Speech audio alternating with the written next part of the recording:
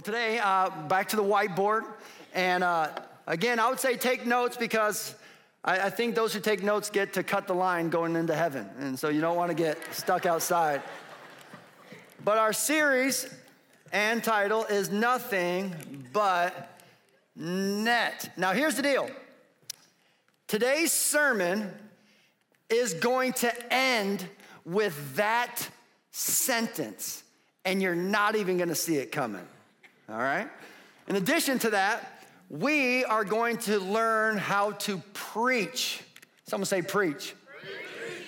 I think it is so critical for a community of faith to really take serious the call to steward God's word and to understand that it's not just individuals like myself with the title pastor who are charged with the responsibility of championing God's word in the world. Every single one of us is entrusted with some measure of influence, and for whatever reason, God seeks to implant his word in our heart and then to share it with the world. You are the conduit of the good news for other people to hear it. You need to learn how to preach, and we're going to get to that. And then in addition to that, I want to talk about our team's mentality. Yes, I spelled that right. Now, know this, there's a big difference between our mentality and our personality, okay? So we're gonna get to that because I do think it is what makes us different that makes the difference. The goal is not for us to be carbon copies of each other. The goal for us is not to take on the same personality, start dressing the same, behaving the same. No, it's what makes us different that makes the difference. Somehow, God takes my broken edges and it fits together with your broken edges and her broken edges and his broken edges. And somehow, in a community of faith, God pieces together some beautiful mosaic that we get to be a part of. And we just have to be true to ourselves and trust God's work in our life. It's not the same personality, but if we can develop the same mentality, hey, we think on the same page, I think as a team we can move forward in really effective ways. So we're going to talk about that. In addition to that, we are going to talk about coachability. Ever been to a game and seen some young people who now lack this? Yeah, it's frustrating. I want to take those kids out back. In addition to coachability, we're going to talk about mall Cinnabons. Can I get an amen for Cinnabons?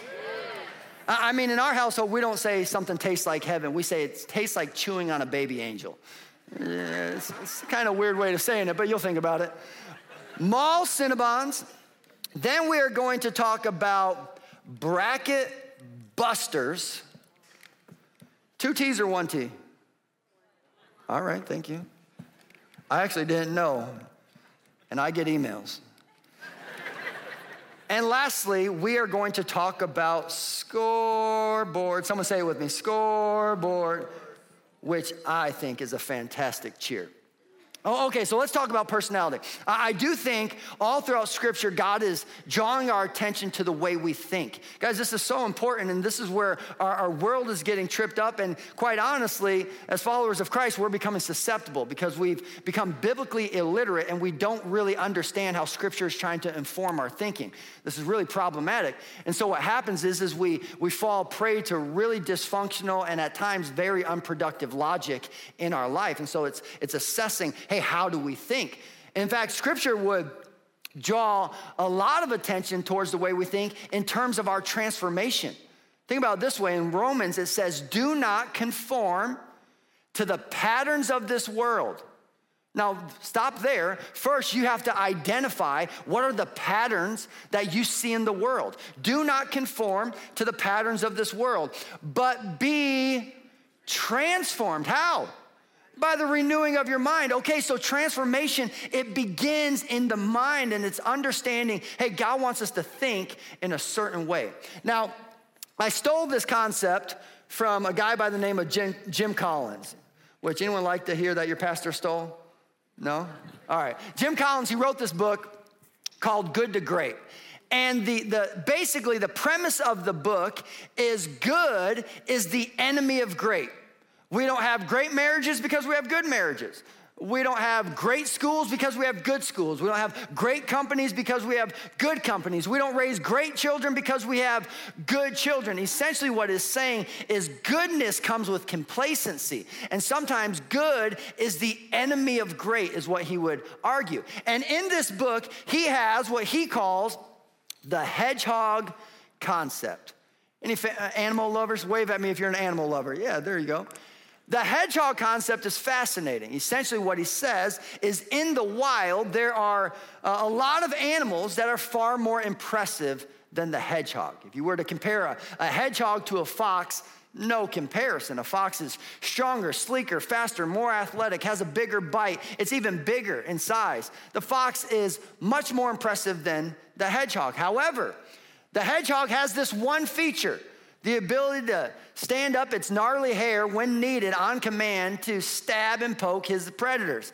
And that one feature allows the hedgehog to not only survive, but to thrive in the wild. And so basically he says in this hedgehog concept, if you can find that unique niche, ultimately that is your key or maybe secret to thriving and excelling within your niche within the world. I want to take this hedgehog concept and I want to see if we can borrow it and apply it to the way we think. If you were to look at everything God says about the way we think and the ways in which he's priming our minds, I think there are three primary ways in Scripture. And the first one is I see in Scripture, God wants us to think like apostles. This is really key. Now understand the ramp of Scripture. So in the beginning was the Word, and the Word was with God, and the Word was God, and all things were made through him. And that's John 1, but also in Genesis 1, it talks about in the beginning, God spoke life into existence. And there's this ramp where after the fall of man, God's redemptive work is unfolding in humanity. And it reaches its climax when Jesus shows up, God in a bod. The incarnation steps into our shoes and he lives a perfect life. That's huge. Sometimes we overlook the perfection of our Jesus. It's really amazing. He lives a perfect life, dies a sinless death, dies a criminal's death. He is brutally murdered and publicly humiliated, hung on a cross, then tucked away in a tomb, all to come back 3 days later. I mean, to offer the world the ultimate victory. And then he says, I am going to ascend to the Father, and this is good news for you because I'm sending the Holy Spirit. Holy Spirit shows up on Pentecost and empowers the apostles to march forward with the good news and to launch the local church and a movement known as Christianity that has touched down on every continent around the world. It is really impressive what these apostles did, that they were rooted in conviction. And apostles they're entrepreneurial in their thinking. They're trailblazers, they're pioneers in their thinking. They are rooted to a cause and they just feel that, hey, I have to do something about what I'm seeing. You ever felt that? You ever looked at the world and there's an impulse within your heart that says, I just can't sit back and be an innocent bystander. I have to do something. That's an apostle way of thinking. In addition to that, I think God wants us to think like artists. Now, this is really sad to me because there are studies out, and you can do your own research, don't just take my word for it, that says that a child, by the time they reach their teen years, most children have completely lost their imagination. They say something about our life and approach to it just suppresses an individual's imagination, and it's really sad. There was a study done on a group of kids, a nationwide study, kids all around the country, and they went into kindergarten classrooms, and they asked the classrooms, they said, one question, how many of you are an artist? All the hands go up, 100%. All the kids said, you know what? I'm an artist. But by the time they get to high school, it was like less than 10% of students identified themselves as artists. And the research was saying, hey, something is happening in life and in our education system and in society that is suppressing the imagination and the artistic ability of children. And I think, when it comes to creativity, the local church ought to corner the market on creativity because we claim to be connected to the source, the ultimate creator of the heavens and the earth and all things in it. Our God is brilliant. Like if you're opening the pages of Scripture and you are just building your theology page by page, well, Genesis 1 opens up to a very artistic God. I mean, it begins with a light show.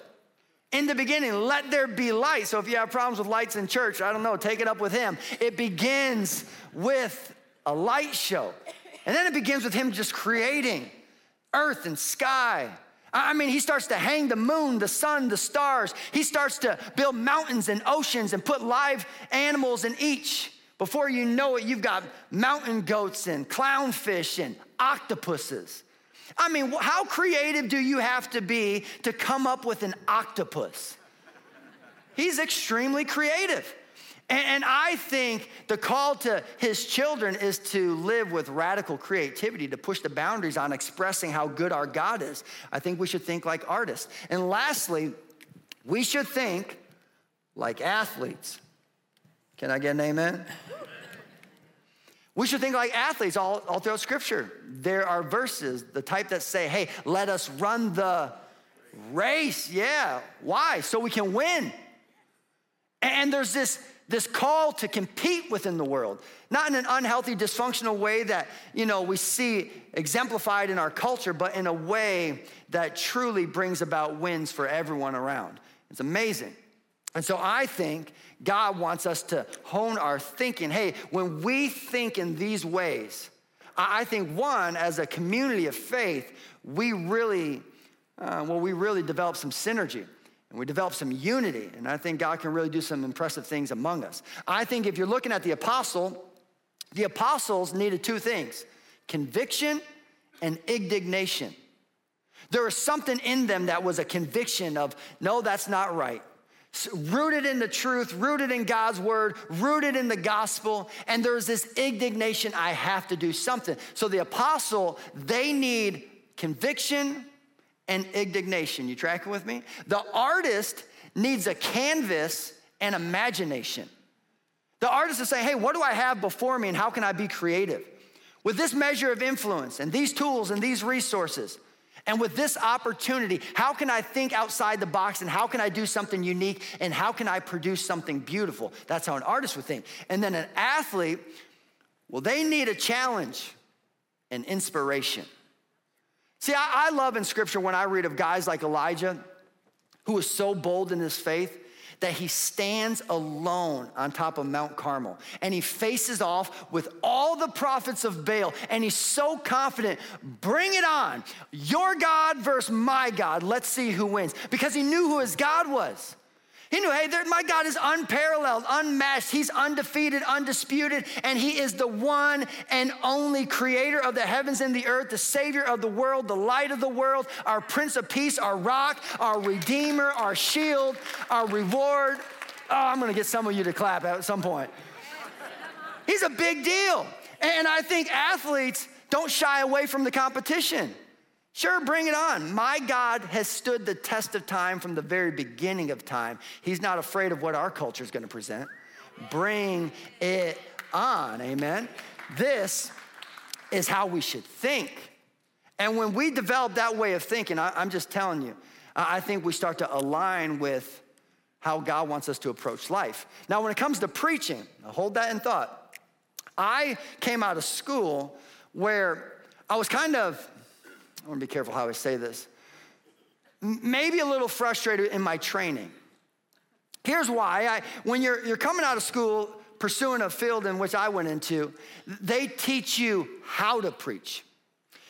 And a lot of times it's pretty basic. It's, hey, you need to have a cute introduction with a Bible verse, point, quote, illustration, supporting verse. Point, quote, illustration, supporting verse. That's your outline. It's really kind of basic how you do it. But my thing is walking away is the real question isn't how to preach. Anybody could put together a speech.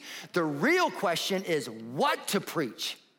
How do you teach people to develop a discernment? How do you teach them to wield their own sword? How do you teach them to lean into God's word and say, I've got a revelation and God is speaking to me and he desires to speak through me? How do you discern what to preach? Now, here's what I've come up with. I call it the art of revelation, and no, it's original to me, so it comes from a faulty source. So if you don't like it, I get it. But I would say, first off, it starts with preparation. Now, this might be the most important thing you hear me say all day, and that is this. There is no substitute for God's word and prayer. Folks, there is no substitute for God's word and prayer. And some of you have fallen into the illusion that you can be a follower of Christ without God's word and a life of prayer. And I'm just telling you, that is it's just not a good approach to how God wants us to live this thing out. That it is living rooted in God's word, and it's just becoming a student and learning to study and going deeper and pressing through. And you should know, when it comes to my own preparation, a lot of times it's a grind. This is not the thrilling part of my sermon prep. A lot of times it's getting into wormholes and reading a lot of stuff and taking in a lot of information and pairing verses with verses and looking at commentary and journaling some things. But a lot of times I walk away with a mind cramp and I've got nothing. I've got nothing. Now, I love giving people handles. One thing I would say in terms of preparation, I dare you to go 2 layers deep in the footnotes. Now pay attention to this. When you read the Bible, you're gonna see a little letter sometimes at the end of words or sentences, and below it'll put a footnote that links that passage to another passage in the Bible.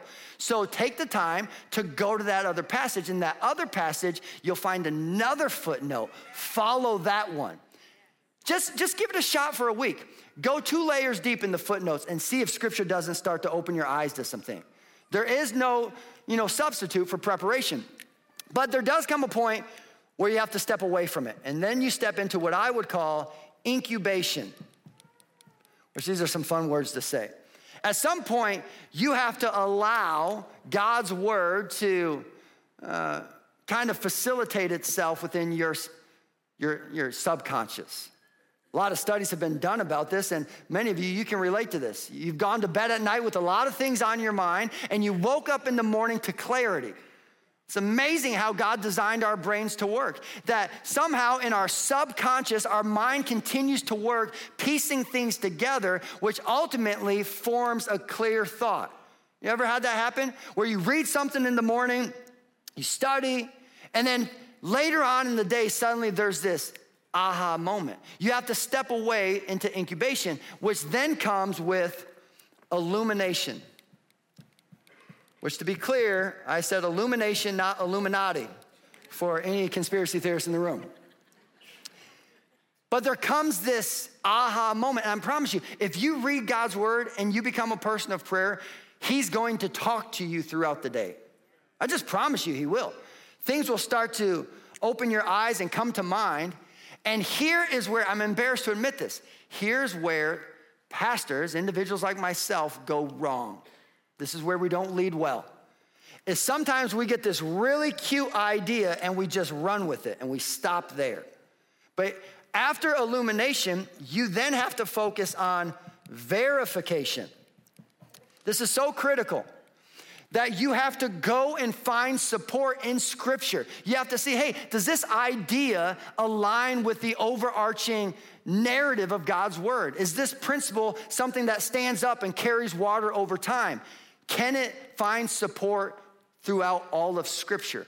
And a lot of times we attach ourselves to really superficial things that we haven't thought through or verified. And so after illumination, you have to verify, is there something to this word? Guys, this is really important for us as followers of Christ, and this is where sometimes we receive some bad press in the world we live in. Because we go throughout life putting words in God's mouth. And hear me on this. Do not make a declaration that you did not receive God's authorization. That is spiritual forgery. And that leads to a whole lot of branding issues that we have within the Christian faith. It has to align with God's word. You have to be able to verify it. Once you can verify something, then you go into percolation. Any coffee fans? Yeah, you got to let that thing brew. You got to stew on it a little bit. You got to think it through. And I always tell people, if you're not ready to say it in a sentence, you're not ready to say it.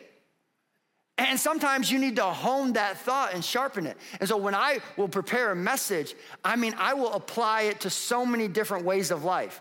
So I'll have a thought and I'll think, how would I share this with a single mom? How would I share this with a drug addict? How would I share this with the CEO of a company? How would I share this with a teenager? How would I share this with someone going through divorce or someone who's been abused? How would I share this with someone who's terminally ill? How would I share this thought with someone who's been a Christian for 50 years? How would I share this thought with someone who's an atheist and proud of it? And suddenly when you start to add these layers, it sharpens your thought. And suddenly you arrive at a place where you truly have something of substance to share with somebody. And that is where you end with a revelation, which is a whole doctrinal concept in Scripture. The doctrine of revelation is this simple idea that God desires to make himself known. And he is constantly revealing himself to us through his word and through our experiences. God is opening our eyes and giving us a revelation. And my goal is, what would it look like if, as a community, we just took serious God's word and we found pride in getting to share it and shape revelations that could change people's lives? That is such an enticing call. And here's the deal. Every single one of us at all of our campuses who calls ourselves Christians, followers of Christ, we are ministers of the gospel. If you're a Christian, you're a minister of the gospel. You don't have to have the title pastor and you don't have to work at a church. No, if you are a part of the faith and a part of the family of God, you are a minister of the gospel. And here's the deal. Here's a cute play on words for you. As ministers of the gospel, our job is to administer the gospel. Does that work? Yeah, all right, that works. Now, let's go to Matthew chapter 26. Now, wave at me if you like classical music. Anyone else, you like classical music? Yeah, I love it. I love classical music. I'm kind of all over the place when it comes to music genres, but there are times that I just vibe out to classical piano music. And here would be a fun thing for you to do this week. Go on Spotify and just look up a classical musical playlist. And sit down and slowly read Matthew chapter 26. Don't read through it quickly. Don't just try to rush. No, just take it in and let it simmer, because Matthew chapter 26 is loaded.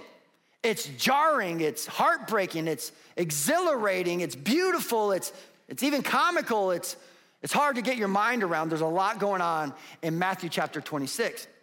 And if you have your Bibles, what you find is Matthew chapter 24, Matthew chapter 25. Jesus is, he's teaching and he's teaching and he is long-winded. Can I get some love for long-winded preachers? No? All right. Verse 1 of 26, check this out. When Jesus had finished all these sayings, he said to his disciples, "You know that after 2 days the Passover is coming, and the Son of Man will be delivered up to be crucified." Then the chief priests and the elders of the people gathered, watch this, in the palace of the high priest, whose name was Caiaphas, and plotted together in order to arrest Jesus by stealth and kill him. But they said, "Not during the feast, lest there be an uproar among the people." Now, when Jesus, watch this sentence, when Jesus was at Bethany in the house of Simon the leper, hang on to it. When Jesus was at Bethany at the house of Simon the leper, a woman came up to him with an alabaster flask of very expensive ointment, or some translations will say fragrance, and she poured it on his head as he reclined. Someone say reclined. As he reclined at the table. And when the disciples saw it, they were indignant, saying, why this waste? For this could have been sold for a large sum and given to the poor. But Jesus, aware of this, said to them, why do you trouble the woman? For she has done a beautiful thing to me. For you always have the poor with you, but you will not always have me. In pouring this ointment on my body, she has done it to prepare me for my burial. Truly, I say to you, wherever this gospel is proclaimed in the whole world, what she has done will also be told in memory of her. And then one of the 12, whose name was Judas Iscariot, which soundtrack moment, anytime this cat's name is mentioned, it should be like dun, dun, dun, dun, right? Like, this guy was wild. Judas Iscariot went to the chief priests and said, what will you give me if I deliver him over to you? And they paid him 30 pieces of silver. 30 pieces of silver. And from that moment, he saw an opportunity to betray him. I mean, there's a lot going on. And it's amazing to me because Jesus gets done teaching. And then he pulls his disciples together and he says, okay, now guys, remember, in 2 days, I'm gonna be delivered up and then crucified. I mean, that is such a loaded statement. Sometimes we read the Bible and we just breeze over that statement as if it's nothing. This was a crucial conversation. And I think it's always important to ask the question, what's it like to be on the other side of me? And my question is in that moment, what was it like to be on the other side of Jesus? I mean, how did the disciples receive him? Like, did he come in and say that emphatically? Like, did he show up and be like, guys, I'm gonna die? Like, was it emphatic? Or was it like professional? Was he like all business? All right, gentlemen, let's come together. Let's go over the plan again. Remember, in 2 days, they're gonna take me and kill me. But it's gonna be a rough Thursday, even harder Friday, but I'll be back on Sunday. Remember the plan. Like, what? Like, was it just business? Like, was he sentimental? Did he take a second to be like, guys, it's been a real honor serving with you? I think it was comical. I think Jesus pulled them together and was like, all right, guys, so we all know they're gonna come and get me, and they're going to kill me. But don't you worry, I'm gonna give them 72 hours to think they won, and then I'm coming back. It's gonna be wild. It feels comical. Jesus says, I'm about to die. And then the spotlight, the director of heaven shifts the focus. And where does it go? To Caiaphas' house. Caiaphas is the head and high priest. And he's gathered with the other priest to plot and scheme how to kill Jesus. Recently, Kristen and I got to go to Israel with a group of people, and we actually were able to go to Caiaphas' house.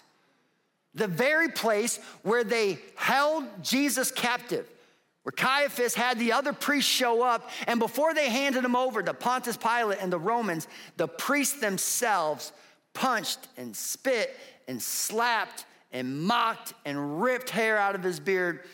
I mean, the priest went to work on our Savior. Now, we were in the Holy Lands for about 10 days, and we probably took 1,000 pictures.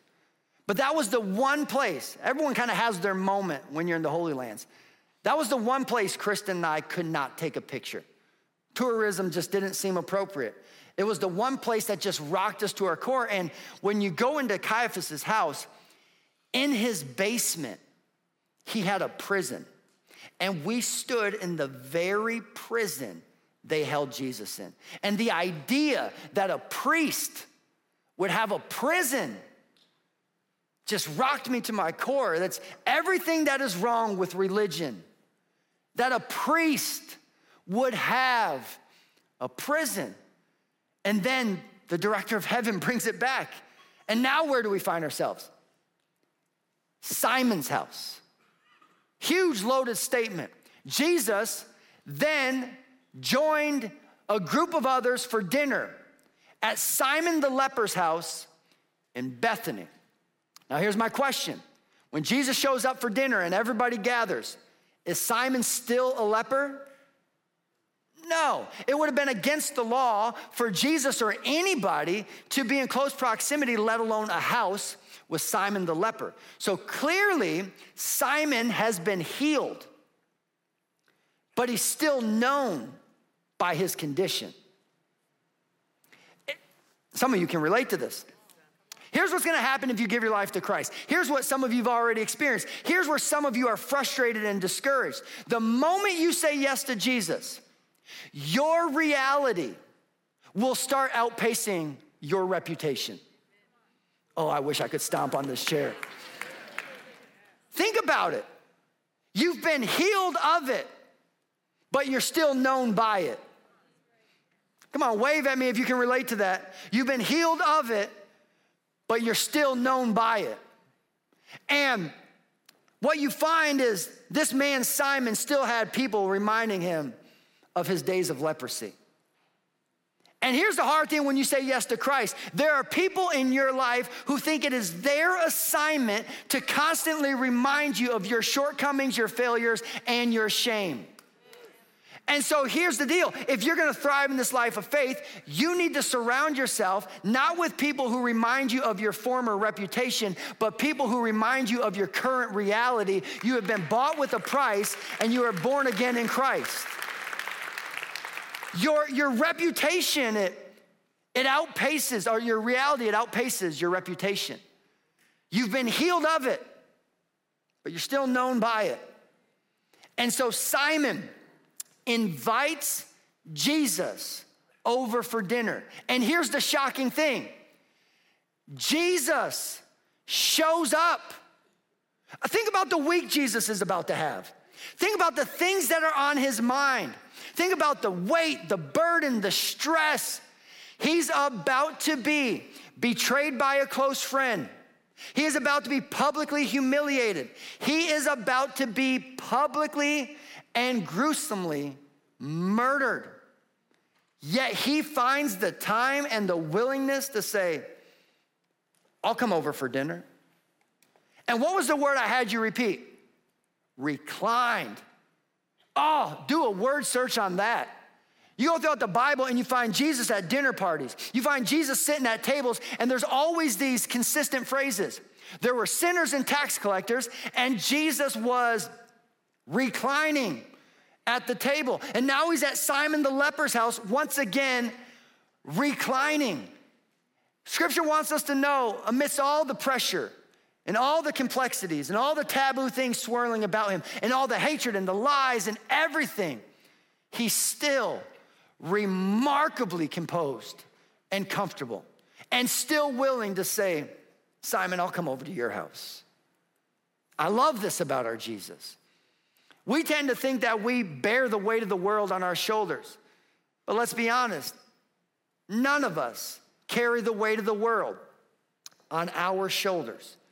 But Jesus lived every single day of his life with your world and my world and your child's world and your grandchildren's world and your co-workers' world and your enemy's world and people you dislike and people you misjudge and people you don't understand. The weight of everybody, past, present, and future, on his shoulders, and he still, in the 11th hour, has the courage and the composure to recline at a table, also that he can reinforce a new reality in the life of Simon.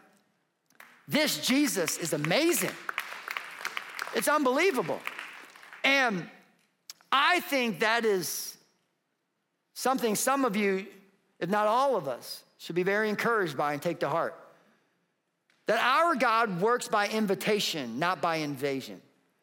But if you would invite him in, this God shows up in the worst of times. And he reminds us of our new reality. It's saying, God, would you lean into my life? And would you instruct me? Would you teach me? Would you coach me? And we all need coaching. Well, I think there are 3 relationships. I'd write this one down. 3 relationships that every person needs. We all need assignments, we all need associates, and we all need additions. We all need people that we're pouring into. We also need people that we're doing life with. But maybe most importantly, we need people who we've given access and authority to speak into our life. And a lot of people run into spiritual bankruptcy because they're constantly pouring out and they don't have anyone pouring in. And you need someone to coach you, to give you feedback and instruction. And first and foremost, that person ought to be Jesus in your life. And I think this is why I love sports. This is why I think it's important for young people to participate in them. Because it teaches them how to handle feedback at a young age, because our culture and our society is becoming so delicate, so easily offendable, so just, it's fragile. We can't receive any type of feedback. And I tend to give my kids a lot of it. And I spend a lot of time at games and gyms and fields, driving from practices, and we have a lot of conversations. Let's talk about what you like about the game. Let's talk about where you feel like you're doing well. Let's talk about some of the things your coach is telling you. What do you think about that? Let's talk about some of the areas that you can maybe improve. Where are some opportunities that you can get better? And then I'll always ask them, hey, do you have any feedback for Dad? Anything about this conversation that isn't making sense? Anything about this conversation that's frustrating you or offending you? Do you have any feedback for Dad? The other day I'm in the car. It's me and my oldest 3, Riley, Cannon, and Miles. Cannon he's brilliant. We call him Baby Yoda. He's just witty and he's good with words and he's so tenderhearted.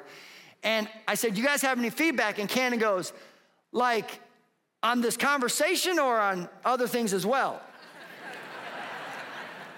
And I said, well, buddy, is there something else you'd like to give Dad some feedback on? To which he said, well, how about your preaching? And come to find out, these jokers have been stocking ammunition.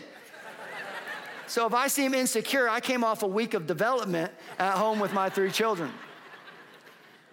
I said, yeah, what's your feedback? And he said, well, Dad, and you guys, this kid is so kind.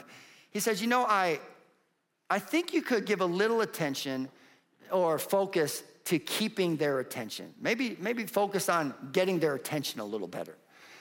And to which I said, well, buddy, do you think I'm having a hard time keeping their attention? And he doesn't even answer the question. He goes on to answer a question he wants me to ask. And all he says, he goes, Dad, when I want to get people's attention, I just say something interesting. Is that not amazing? I mean, you cannot even pay a life coach to be that accurate and honest. I just say something interesting. Folks, I'm trying to say something interesting. But feedback, it's super helpful. That's what coachability is. Mall Cinnabons. Recently, someone came into the office and they had Cinnabons. Now, if there's ever a Cinnabon within 300 yards of a human, their nose detects it, right? And so I smell these Cinnabons and it immediately transports me to a mall. This is, I think, the first time I'd ever experienced Cinnabons outside of a mall. And they say that your smell is the number 1 sense tied to memory. So I smell these Cinnabons and immediately I think of a shopping center. And I say that because this woman pulls out a flask, a jar of fragrance, highly concentrated, not the diluted stuff you and I get. Like, this stuff was pure and oily. And she just dumps it on Jesus' head. I mean, it's the Gatorade moment. She douses him with this fragrance. To which the disciples are like, why would you do this? This is such a waste. And now Jesus is gonna smell like this for weeks. You ever had a smell stuck to you? Like you were at a bonfire and your hair smelled like smoke for the whole next week, your coat smelled like smoke. Jesus is gonna smell like this for weeks, which is beautiful. If you go in through pages of scripture, what you find is the monarchs had this tradition, this practice. You can see it in the life of Saul, you can see it in the history books. It would happen on 3 occasions. 1, either when a new king was anointed and appointed as king. 2, when a king had passed away. And 3, when a king just wanted to make his way out into the city among the people. What they would do is they would plan a parade. They would plan a parade in which the king would be ushered through the city. And because of the tight spaces and the crowds, most people weren't able to see him. But what they would do is they would pour fragrance on the king. So as he was making his way throughout the city, even if you couldn't see him, don't miss this, even if you couldn't see him, you could sense him. That you could be around the corner and think, is the king nearby? I think the king is around the corner. So they douse Jesus, she does, with this very expensive fragrance, which probably would have been a life savings. And then Jesus is paraded through a city, and everyone he came in contact with would have had the thought, is there a king nearby? So when the priests start beating on him, anyone else smell the king? And when the Romans started whipping him, is the king in town? And as he carried his own cross through the city, anyone else sensing the king? And as he hung on a cross before Roman soldiers, again, people would have been thinking, I can't see him, but I sense the king. And hiding in plain sight is the King of Kings and the Lord of Lords, with the arms stretched out wide, defeating death, hell, and the grave. This is amazing. The anointing. He was also anointed at Caiaphas' house. Now this is fascinating. And I'm gonna go long on my time, but this is gonna serve some of you well. And if you have to leave, blessings. But here's the deal. They bring Jesus to Caiaphas' house. Also, the priest could gather and beat up on Jesus before they handed him over.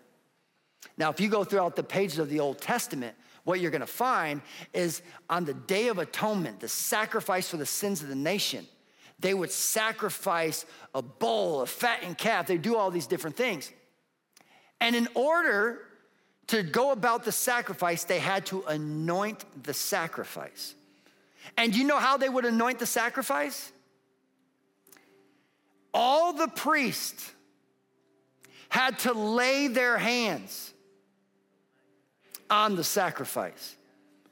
To be anointed means to be set apart for a divine purpose. And here they have them in the prison of the priest's home, and all the priests are together, and they're laying hands on Jesus, and they don't even realize it. They think they're beating him, and they're blessing him.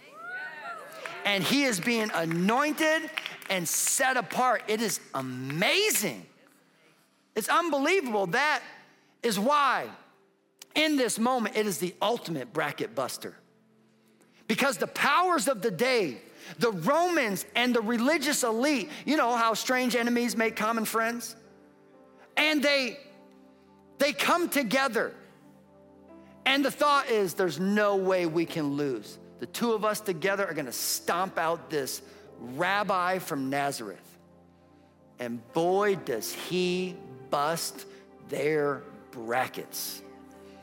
They think it's a done deal, and in their arrogance, they think the win is theirs. And Jesus comes back with the most decisive victory in human history that we're still talking about.